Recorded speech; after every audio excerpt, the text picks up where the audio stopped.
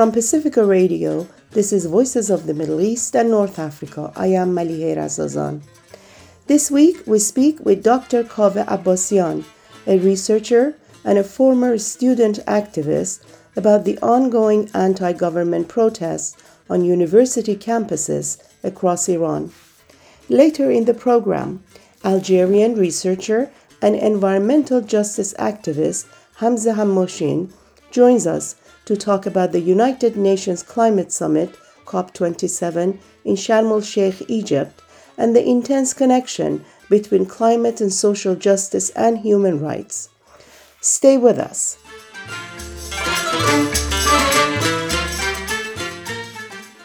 Kian Pirfalak, 10 years old. Sepehr Maghsoudi, 14 years old. Artin Rahmani, 14 years old. Earlier this week, all three were killed with live ammunition during the state's brutal crackdown on an uprising that is calling for the downfall of the regime and has now entered its third month. In one of his last posts on social media, Artin wrote, quote, "One day we will be fine, but I may not be around that day. If you're still around, laugh for me and laugh loud from the bottom of your heart." End of quote. As this week's anti-government protests and work stoppages also commemorate the November 2019 protests, students on Iran's university campuses continue to defy the bloody crackdown in the country. Universities in Iran are known as bastions of freedom in recognition of nearly 80 years of student struggles for democracy and social justice. 4 decades after the regime's, quote, Islamic cultural revolution that resulted in closure of campuses for 3 years and purging of all the students, faculty, and staff considered disloyal to the regime, the university remains a site of opposition and revolt against the state. To understand student activism during the ongoing protests and the historical backdrop to it, we turn to Dr. Kaveh Abbasian, a former student activist, a filmmaker, researcher, and a lecturer in film and media practice at the University of Kent in Britain. Shahram Aghamir started the interview by asking Kaveh to characterize student activism during the ongoing wave of protests in Iran. Student activism in this current wave of protests, I think in order to be able to explain this properly, I need to give it a bit of context and also historical context. The current wave of protest in Iran didn't start from the universities. Sometimes in contemporary Iranian history, there are certain things that start inside the universities. There are student-centered movement around student demands, which usually in Iran gets out of hand and gets into more political stuff as well. But this time, as you know, this movement was sparked in Kurdistan by the death of Jina Amini at the hands of the morality police in Tehran, in fact, whose body was taken to Kurdistan, to the city of Saqqez, and was buried there. And at that funeral, with the simple sentence on her gravestone, clandestine gravestone, which read as, "Dear Jina, you didn't die. Your name will become a Rams in Kurdish," which can be translated into a code word or also a symbol. And then the women in that funeral who took off their scarves as a protest against the morality police and essentially against the Islamic Republic of Iran, and chanted "Woman, Life, Freedom," this incredible, glorious slogan of this movement in Iran, which, as you know, started in Kurdistan. The slogan itself had its roots in Kurdistan and the feminist movement in Kurdistan. And this slogan quickly spread around Iran.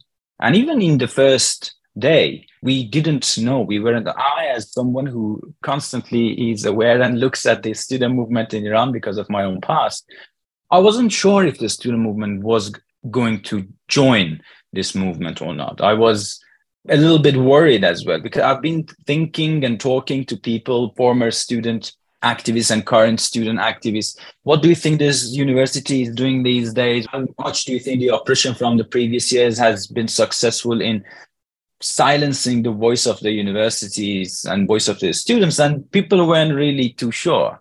And especially because universities were shut down for 2 years due to the COVID lockdown.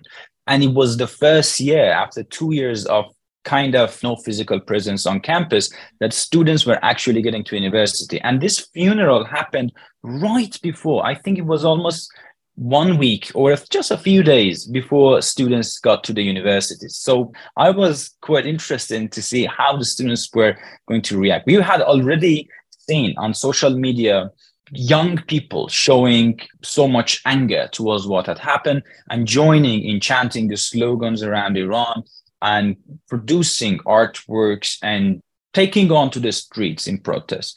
But it was the moment and the day students got to the university that things really went a few steps further, because universities, as in Persian, we call it barricade or bastion of freedom, because so many universities in Iran are literally surrounded by walls and surrounded by fences. As a result of that, students inside those universities actually do have some sort of an independence from what's going on outside. There is this taboo of the police force getting inside the universities, so they usually try not to do, although they have repeatedly done so, and they have even murdered university students on campus and student dorms. But there's still some sort of a separation between some university campuses and the streets. And it was those days that the students got into the universities, and the universities immediately became these islands of resistance against the oppressive force of the security forces and oppressive force of their goons and thugs who in plain clothes who got to the streets. And it wasn't only Tehran University, which is traditionally and historically a center of resistance and struggle for freedom and equality, but it was so many other universities. It was Isfahan, it was Tabriz, it was Nushirwani in Babol, it was Mazandaran, it was in the south, west, so many universities in Kurdistan, all the way to the so-called holy city of Mashhad, the Ferdowsi University of Mashhad. And not only these so-called state universities or public universities, but also private universities, state-run private universities, Danishgah Azad, the Azad universities. But not only those, but also the Payam-e-Noor universities and smaller scale private universities in so many cities. And it wasn't this time just a handful of major universities who got involved, but hundreds of universities. As a result of this, hundreds of students got arrested and so much happened. But this proves universities in this round of revolutionary movement proved to be able to hold on and carry on the movement. Because if you remember 2 months ago, when the movement happened and we had this explosion of resistance, explosion of struggle in the streets of Iran, in the factories, in the hospitals, in the universities. But then after a week, the police force and the security force managed to an extent, and I don't want to say completely, to an extent, silence, and they killed hundreds of people, but silence so many of the streets. But what kept that fire burning, what kept that movement going on was first, the universities, of course, across Iran, but also high schools and middle schools and even primary schools. So I would say universities this time around managed to keep the struggle going. And as a result of that, people started coming back to the streets as well. Workers continued with their strikes. Workers continued to occupy their factory floors as well. As a former student activist, I was quite proud of what this new generation of students have achieved. Kaveh, what forms of collective action have the students opted for in this wave of protests? And what are their main slogans? Are these slogans more or less homogeneous across the country? That is a good question. So what have students done? Is it like they just chanted some slogans and just occupied the campuses? Or what else did they do? Did they manage to actually create a connection between the several social movements? And this is a sort of question that I've been involved with since early 2000s when I was a student activist as well. We at the time tried to kind of get involved with more grassroots social movements as against this type of student movement that the reformists preferred to do. Sort of look at the above, look at the this and that mullah and try to achieve something by negotiating with the powers and not looking at the power of the actual people in the various social movements. I think this student movement, despite the gap between this one and the previous student movements, and despite the crackdown, despite the shutting down of universities, they proved that there is a connection. They still understand and know the history of the student movement. They proved that there is still the tradition of activism in student movement has carried on and has continued. And they have also proved that they are as creative as ever and even more in coming up with new ways of struggle, new ways of showing their solidarity with the people out in the streets. And this is evident in the type of slogans that were chanted first in the universities and then got into the streets. Some of these are from a few years ago, from 4 years ago, 5 years ago, slogans such as non-kar azadi, bread, jobs, freedom, which was chanted for the first time inside universities. Or, for example, اصلاح طلب اصولگرا دیگه تموم ماجرا, which means reformist, fundamentalist, your time is over, against this game between different factions of the establishment, and to say that we are against the entirety of the regime and not just one faction. Obviously, the students were very quick in continuing and repeating the chant, the slogan of woman, life, freedom.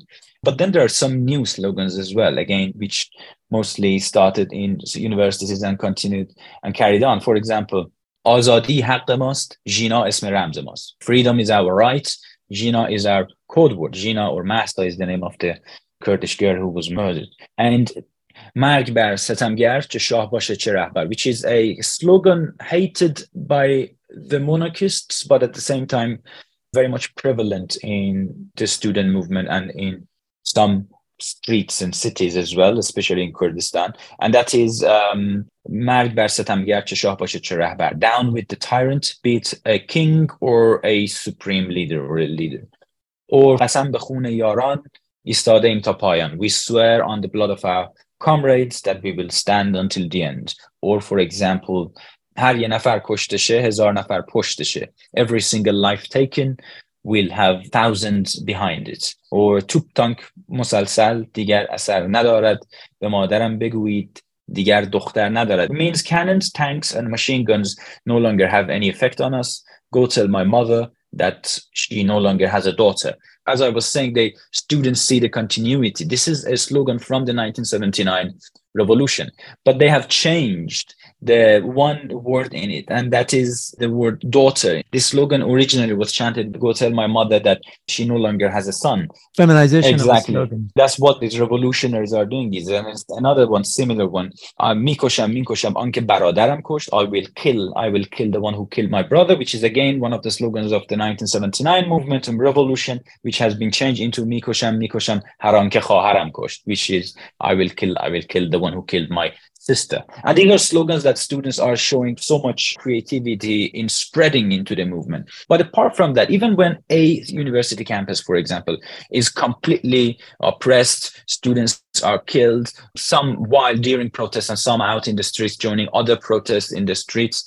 And even when hundreds of students have been banned from entering the campus or banned from entering the student dorms, there are still students, for example, the students of the music faculty of the Art University of Tehran, who occupied a section of the campus to sing Barpakhiz. It's a revolutionary song from Chile, sang first by Quilapayún and then by Inti Illimani. El pueblo unido jamás será vencido, the people united will never be defeated. These students have created a new song for it, and new lyrics for it, aligned with the Woman Life Freedom movement, with the names of the people who have been killed and for the hopes and the goals of this movement, and sang it in a corner of the university, recorded themselves without showing their faces. And this video has been shared hundreds of thousands of times, if not millions of times. And these, at the time when the streets were quiet and the establishment had attacked the campuses, these sorts of revolutionary songs that music students have done created so much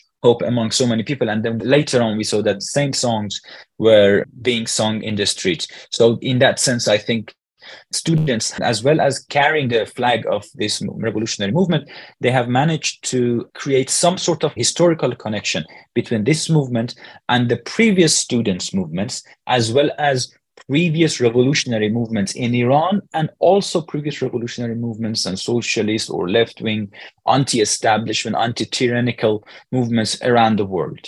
Kaveh, I was going to bring up this issue of performance art and music production on university campuses, but let's talk about it since you mentioned it. Universities, as you mentioned, have become pivotal centers for production of impressive performance art and revolutionary music with vitality and inspiring lyrics. One thing that stands out in these artistic productions is a complete absence of religious signs, symbols, imagery, and narratives. The art seems to capture the street sentiments. They are in contrast with the revolutionary upheavals that led to the 1906, 1911 constitutional revolution and the 1979 revolution in Iran. And there is no attempt to reclaim Islam the way that we saw during the 2009 protests. Yes, this is a very good point. I remember when the Green Movement happened, I had already had to leave Iran and start a life in exile. And that was, I think, the second year of my life in the UK as a political exile, as a political refugee. As someone who comes from left-wing secular background, I did not really like the fact that the so-called leaders of the Green Movement, Karoubi or Mousavi, or the people around them, constantly try to reclaim what they called the true Islam or the golden age of the Imam. They kind of created this nostalgic idea of the 1980s during which Ruhollah Khomeini, the supreme leader of the Islamic Republic, the first supreme leader, was alive to say, at his time, things were great, so we need to go back to the Islam that was in power during that time. And now we have kind of diverted from the true path of the Islamic Revolution. I didn't agree with that. I didn't think that was, first of all, a really honest way of picturing the 1980s, a decade of massacres and bloodshed. But also, some people, obviously, not everyone in the Green Movement, and I know so many people in the Green Movement who didn't go along with that, but we saw so many people chanting Islamic chants, such as Allahu Akbar, for example, on their rooftops, which was, again, an imitation of something that happened during the 1979 revolution. But in this time round, there is no such sign. Maybe because one of the first things that people started to protesting was this political Islam, the Islam that has a political power and manages to oppress anyone who thinks otherwise. And that, for example, it shows itself in the case of the compulsory hijab. So because one of the first things was this politicized Islam, I think this made it clear that this movement, this revolutionary movement, was going to take on a very secular route, not anti-Islamic. It isn't, it's in no way anti-Islamic.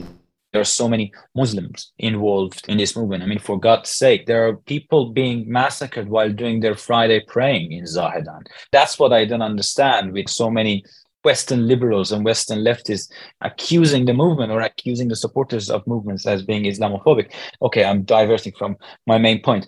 But also, this is also the fact that some mosques and some religious buildings have also been used as bases for the security forces or as places of holding people who have been recently arrested. So there is this kind of web of lies and web of confusion going on around the role of Islam.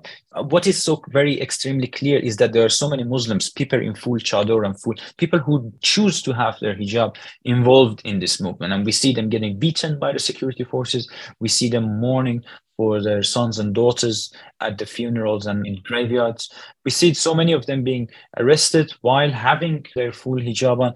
And at the same time, we see so many people who decide not to wear that hijab and who decide not to perform Islam in the way the Islamic Republic wants, or not to perform at all. Now, they might decide to go on an atheist path in their life. So there are all these pluralism of protesters going on. And it's one of the other things that's very interesting is that there are people coming from the Sunni background or Shia background are involved in this, as well as people coming from other faiths or no faith at all, which means that there are people from Kurdistan all the way to Baluchistan, all the way to Mazandaran and Gilan in the north and in Khuzestan. So it's not anymore just the big cities that are involved, but people from really tiny villages. I saw this village that I still can't remember the name of, near Bandar Khamir in the south of Iran, village or town, whatever you want to call it. The village apparently has about 10,000 inhabitants. From the crowd I saw in the videos, everyone was out there. And I had to look on Google Maps to see where that place is. What's the population of it? And it was really surprised to see even in that tiny village, this many people are out in the streets with women leading the way in the traditional clothes, which include hijab, which means that these people are actually protesting against tyranny for freedom and equality. Hence, you see the reflection of that in art production, including the university campuses who are actually engaged in this activity. In any protest movement or an uprising where there is uncertainty about the future, mingled with violent repression, it's not uncommon to see bystanders who are sympathetic but are reluctant to join.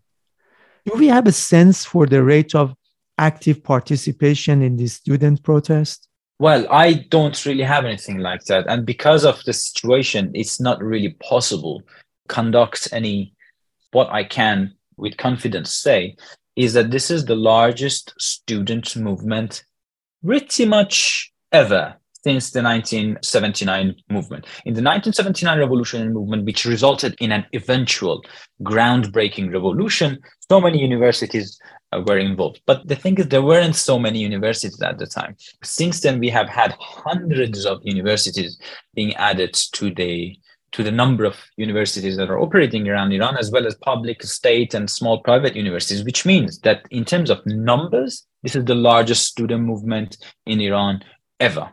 Even in the post-1979 movements that we've had in the late 1990s, in 1999, the famous beginning of the waves of student movement started in 1999, in 2003, which is where I was involved, in 2007 and 2008, which is again where I was involved, and also 2009 during the Green Movement. None of them reached the broadness and the plurality of the current wave of student movement. In 2009, Green Movement, so many small cities and so many provinces didn't even come out in protest. But this time round, what is evident is that this wave of student protest has lasted more than 2 months, and it's happening in so many universities, in as many universities as I could even count. Like, there were so many universities that I didn't know the name of.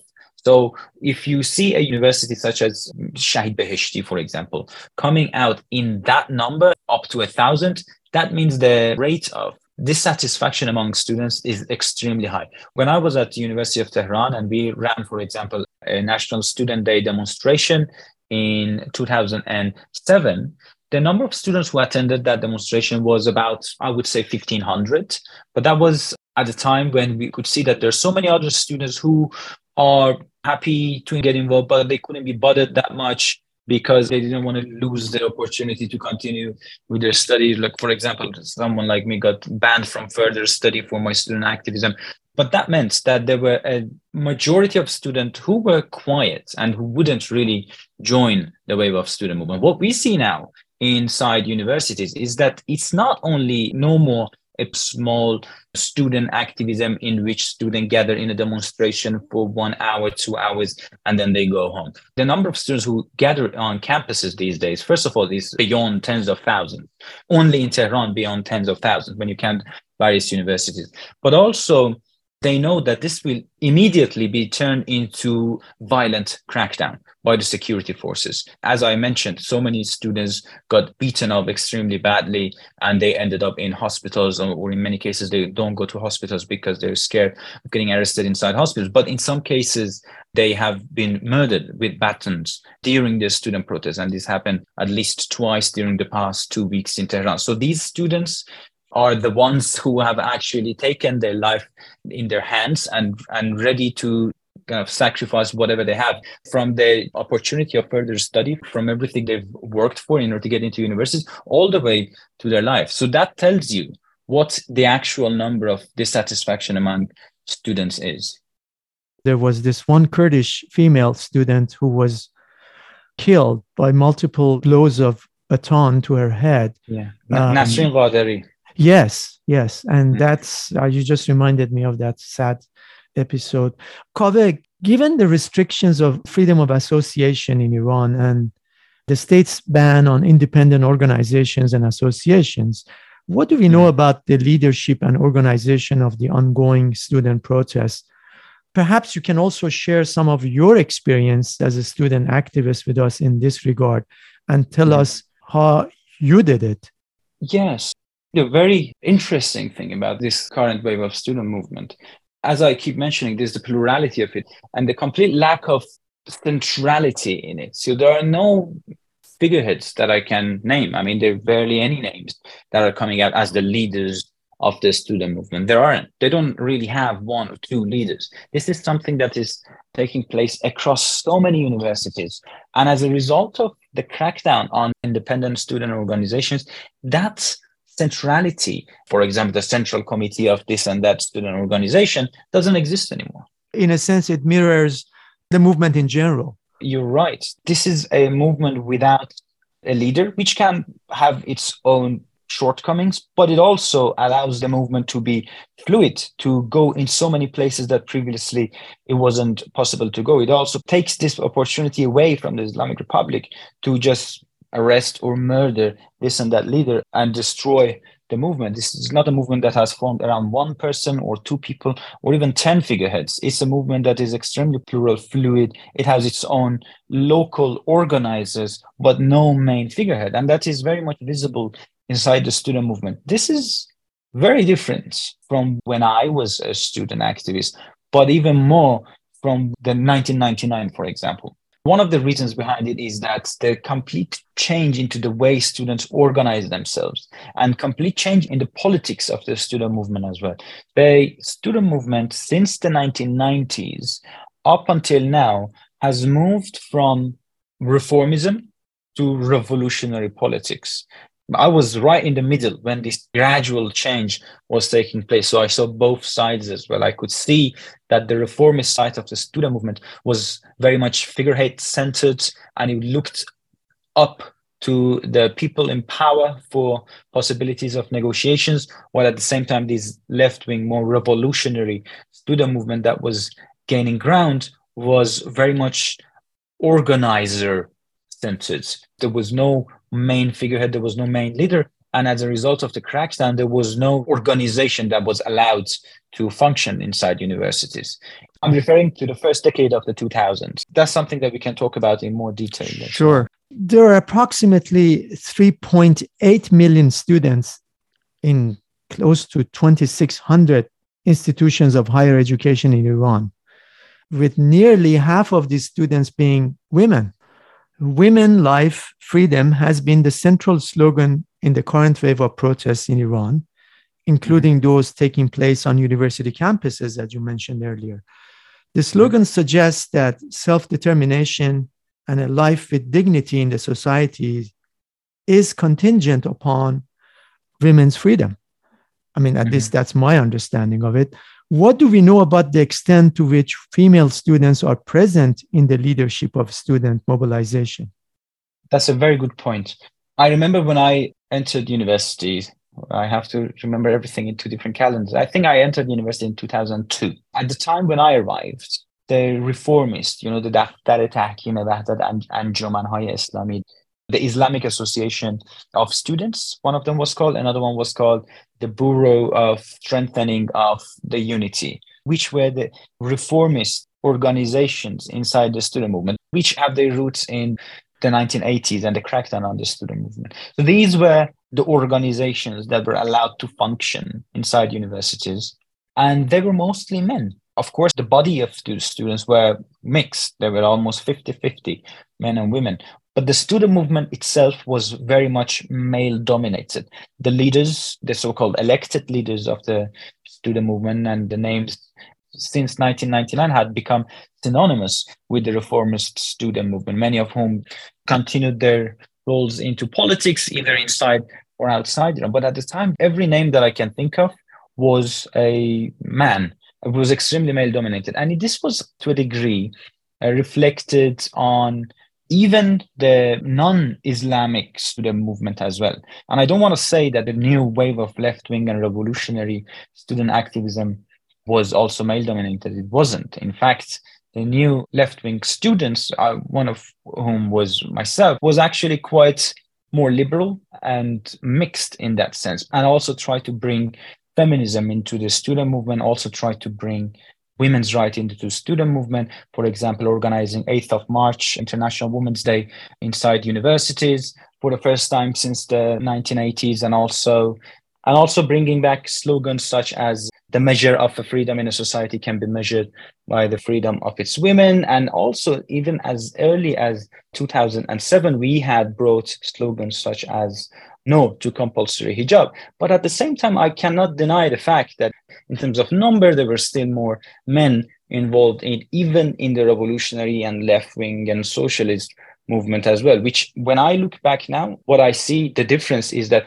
okay, there were more women included in the left-wing movement after the student movement, and there were more women's rights and feminist theories and arguments and slogans were involved, but we had still not arrived at an ideal point, which I assume we will continue to try to achieve. But what I see nowadays inside Iranian universities, and it's not just this year, it started in the previous decade of the student movement.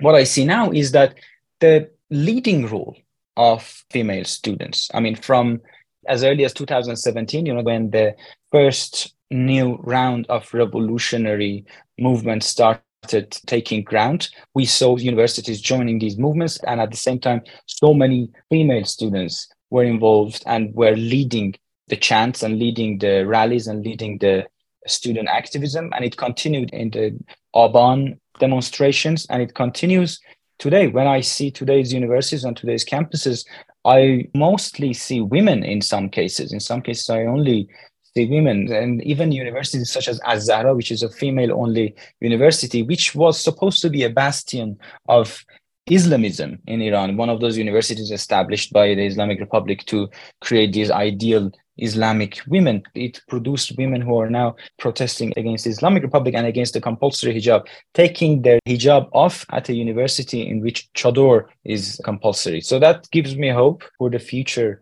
of student movement, whatever the immediate conclusion of the current wave is going to be. Just to be clear, you're referring to the period between 2017 and 2019 or so. Yes. This is, again, perhaps speculation, but there seems to be some coordination between university students on different campuses in every city, and even among different universities across Iran. What is your understanding of this collaboration?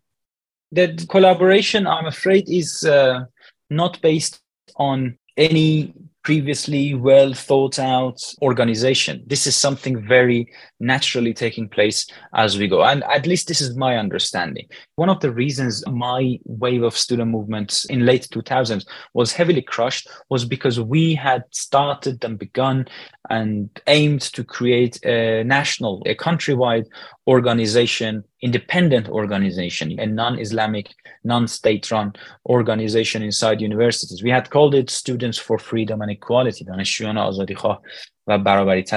the reasons the security forces and the intelligence service could not stand us anymore was that.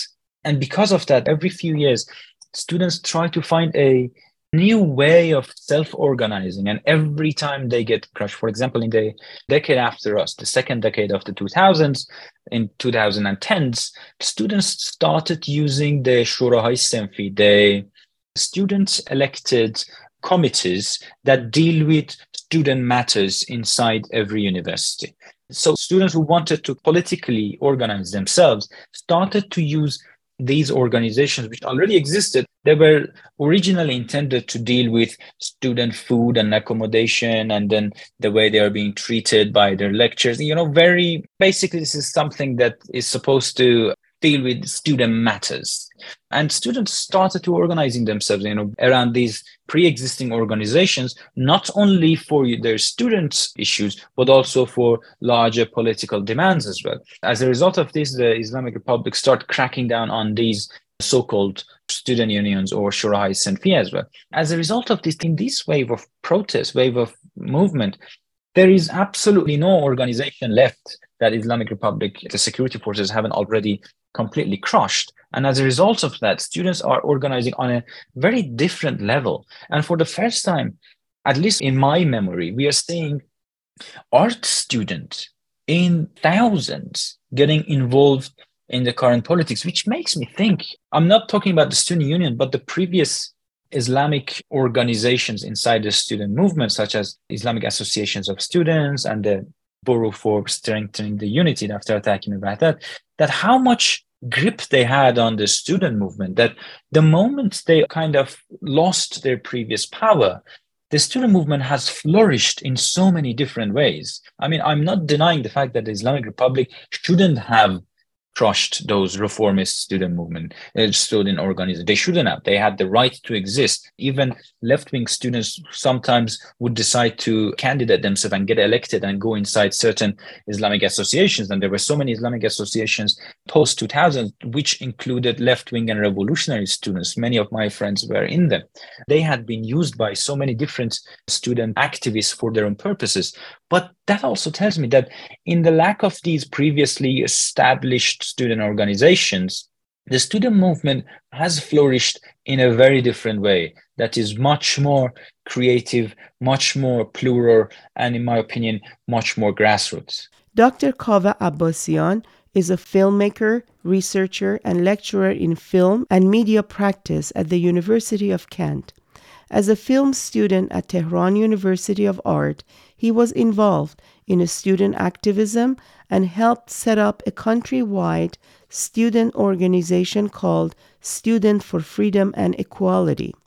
In 2007, and as the result of a violent crackdown on the organization, Kaveh had to go underground and eventually leave the country.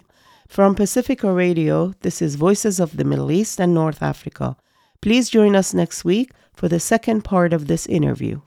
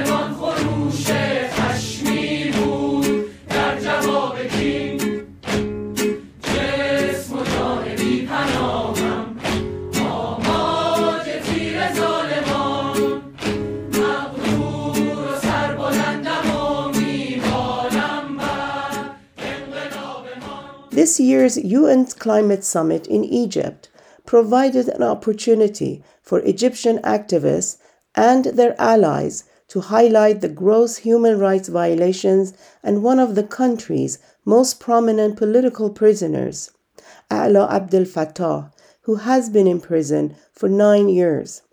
In April, A'la went on a partial hunger strike. He went on a full hunger strike on November 6th to coincide with the start of the COP27 climate conference in Sharm el-Sheikh, Egypt. A'la's case and Egypt's appalling human rights record has raised an important question. Can we address the climate crisis while staying silent on human rights abuses? What is the relationship between climate and social justice and human rights?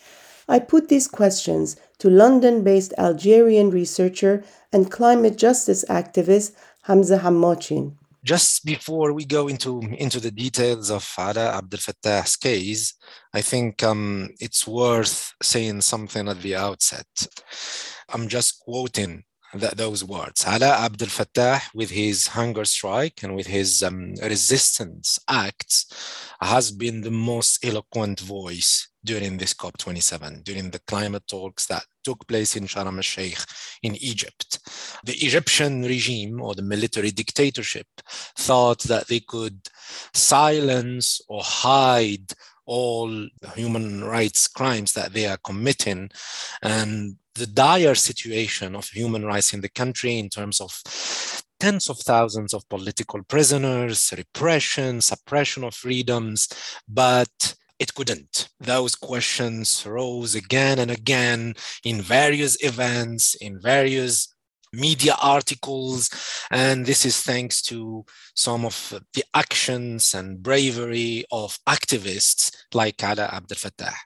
I've been following his case in the last few weeks. Yeah, the situation was really preoccupying, especially that the Egyptian regime, through their foreign minister, was just denying that Ala Abdel Fattah was doing a hunger strike, denying that Ala Abdel Fattah is a dual citizen, and trying to say, let's focus just on the climate talks.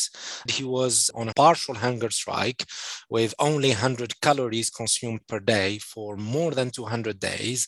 And then he decided to escalate the actions on the 1st of November, going into a full hunger strike, and then stopping drinking water at the start of the climate summit on the 6th of November. But like you, I heard that he broke the hunger strike a few days ago in the mid of the lack of information, and we didn't know what was happening, because the family, especially his mom, was trying to see him for 3 or 4 consecutive days without any news. But in the last few days, he sent a written message to his mom saying he's okay, he broke the strike, and he wants to see his family basically today. I saw on Twitter that his health condition deteriorated, and the family was going to do a press release on social media, but I didn't follow that yet. So I think the information would be coming in a few hours, and we'll have a better sense of what's going on.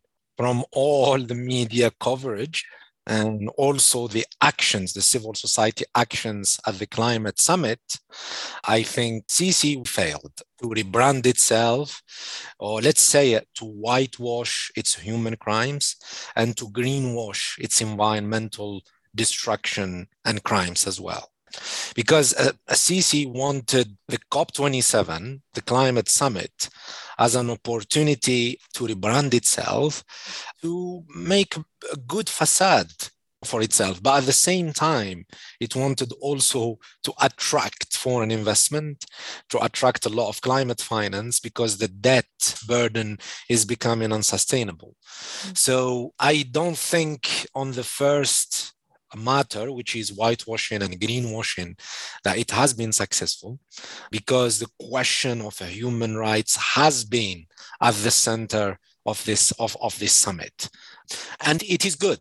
It is good for the climate justice movement to have done this, to have linked the question of climate justice to question of democratization, to question of freedom of expression, freedom of organization, because these issues are really important for any meaningful actions around tackling the climate crisis. We cannot talk about climate justice without, having the right spaces or the adequate spaces to express, to organize, and organizing that climate conference, the COP27 in a military dictatorship like Egypt.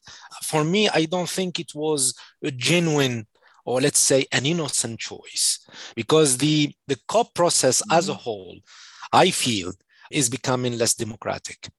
I would say it's bankrupt and failing. For 30 years, we have seen promises and no actions at all.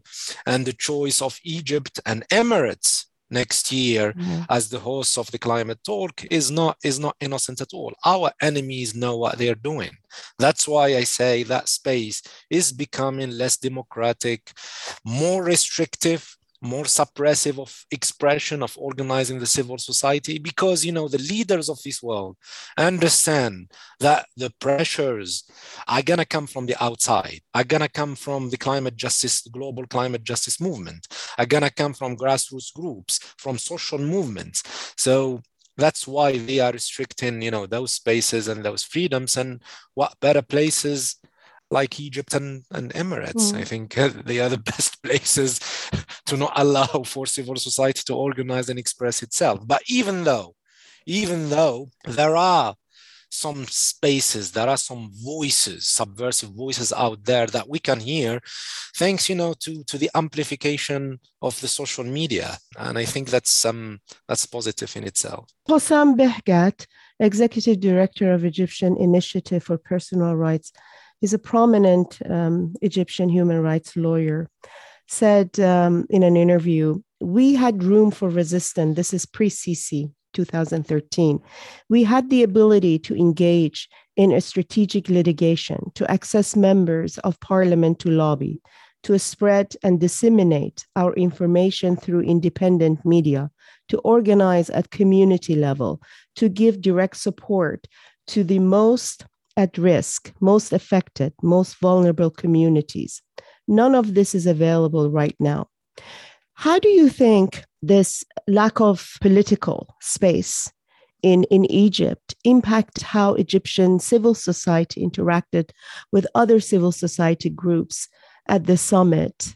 And more broadly, how strong was the presence other Middle Eastern and North African civil society and environmental justice groups in this summit? I'm not seeing it anywhere. It's not getting any coverage, at least not in the English language press. This is a very important question, to tackle, because the listeners might not be aware of what happened, before the start of the summit in terms of the selection process and the vetting process of Egyptian organization and activists who would be attending the climate talks. Like the brief answer to your question, Egyptian organizations, or let's say genuine and serious Egyptian organizations and activist engagement and interaction with international civil society and activists and scholars and journalists, I would say has been very limited in Sharm el-Sheikh for various reasons. One is the oppressive nature of the Egyptian regime, the lack of spaces, the repression of organization and civil society activists. So there is a climate of fear. And I noticed that during my visits to Egypt this year. The people, first of all, did not know how to participate because there was a huge lack of information on how to participate, on how to register to attend the COP. And then there was also anxiety and fear in terms of, if I participate, what would happen to me?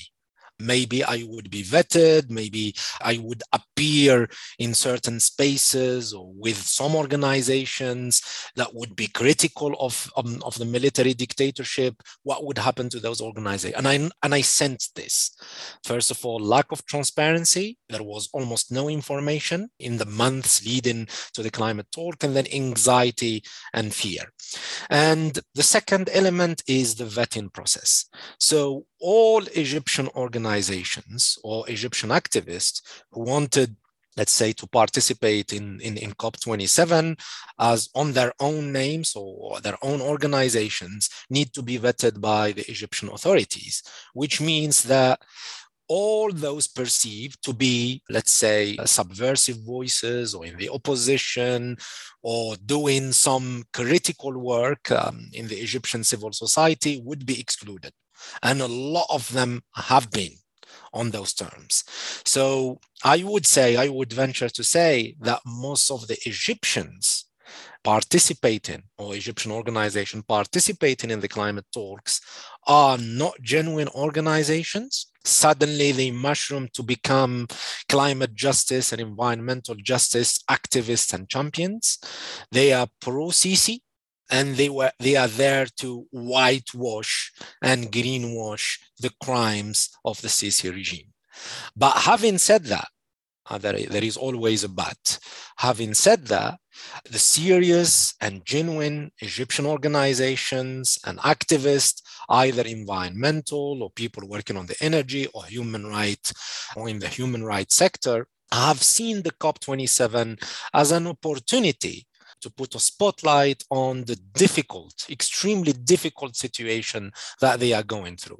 And activists like Hossam Behgat and Mada Masr have been trying, the independent media outlet Mada Masr have been trying to put their voices out there by making COP27 as a hook, by trying to, let's say, come out from their isolation, connect with the international climate justice movement, put some emphasis on what is really happening in Egypt, not only when it comes to human rights abuses, but also environmental crime and abuses, and also put a highlight what the country is going through in terms of climate impacts, because Egypt is one of the countries most impacted by the climate crisis in terms of droughts, in terms of very high temperatures, in terms of the threat of the sea level rises. You have whole towns on the Mediterranean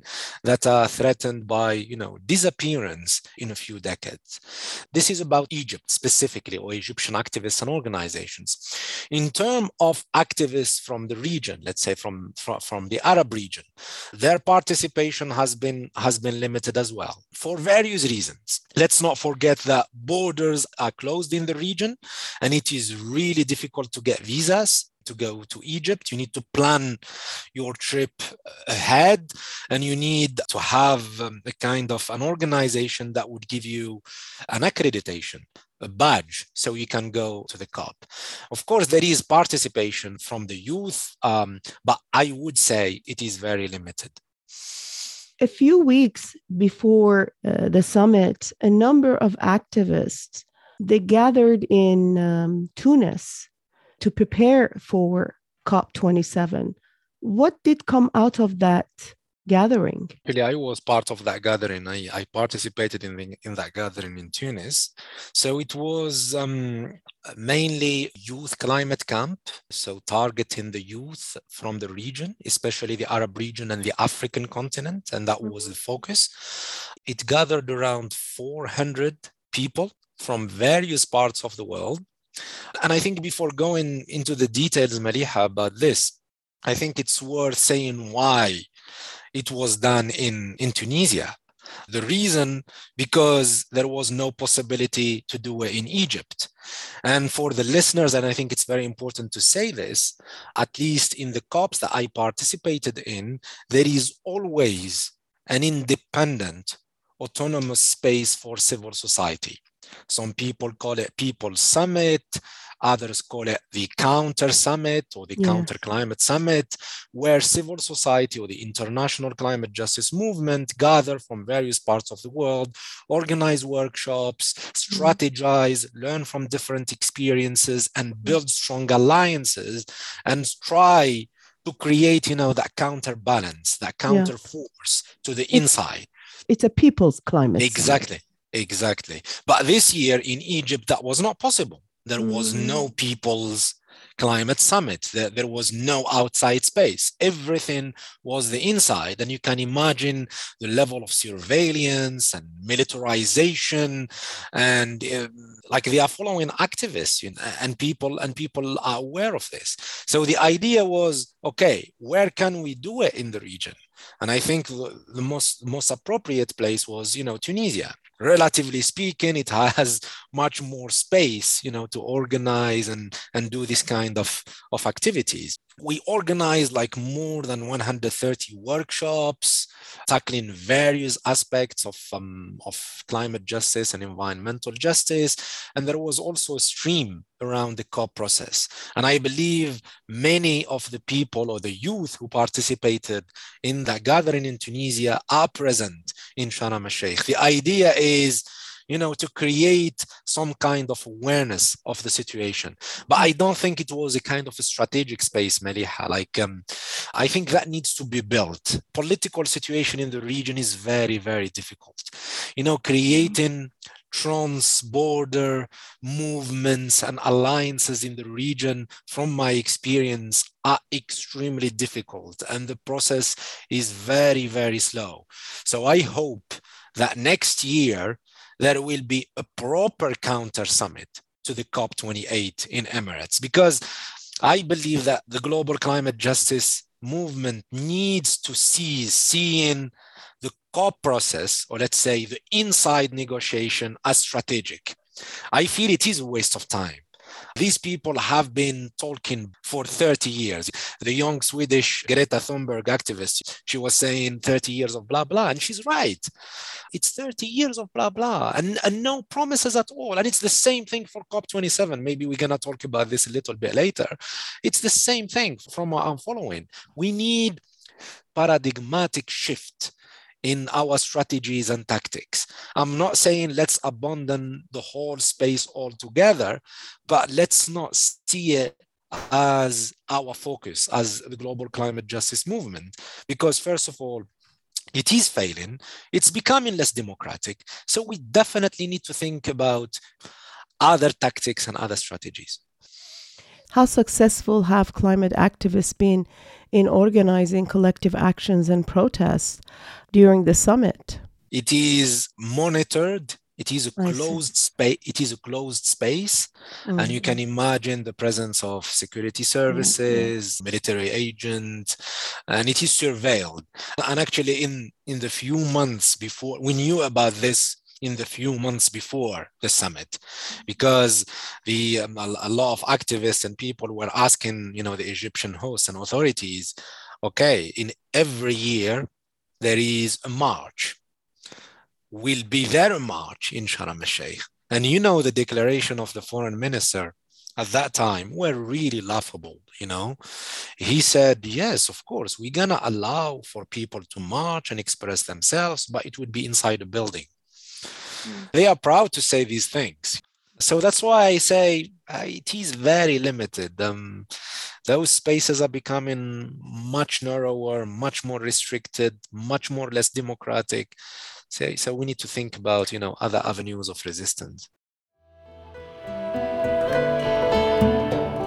Hamza Hamachin is a London-based Algerian researcher, activist, commentator, and a founding member of Algeria Solidarity Campaign and Environmental Justice North Africa. You can listen to my extended conversation with Hamza Hamachin at statushour.com.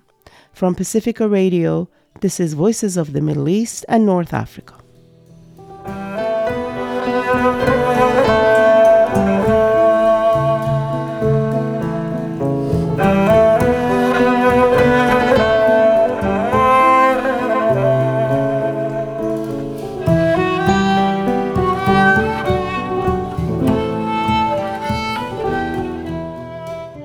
And that's it for us this week. Voices of the Middle East and North Africa is produced at KPFA Studios in Berkeley. You can find us on Twitter at Vomina_radio or listen to our past shows on iTunes or SoundCloud at Voices of the Middle East and North Africa.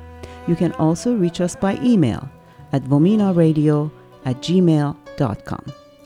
Please join us next week for another edition of Voices of the Middle East and North Africa, and thank you for listening.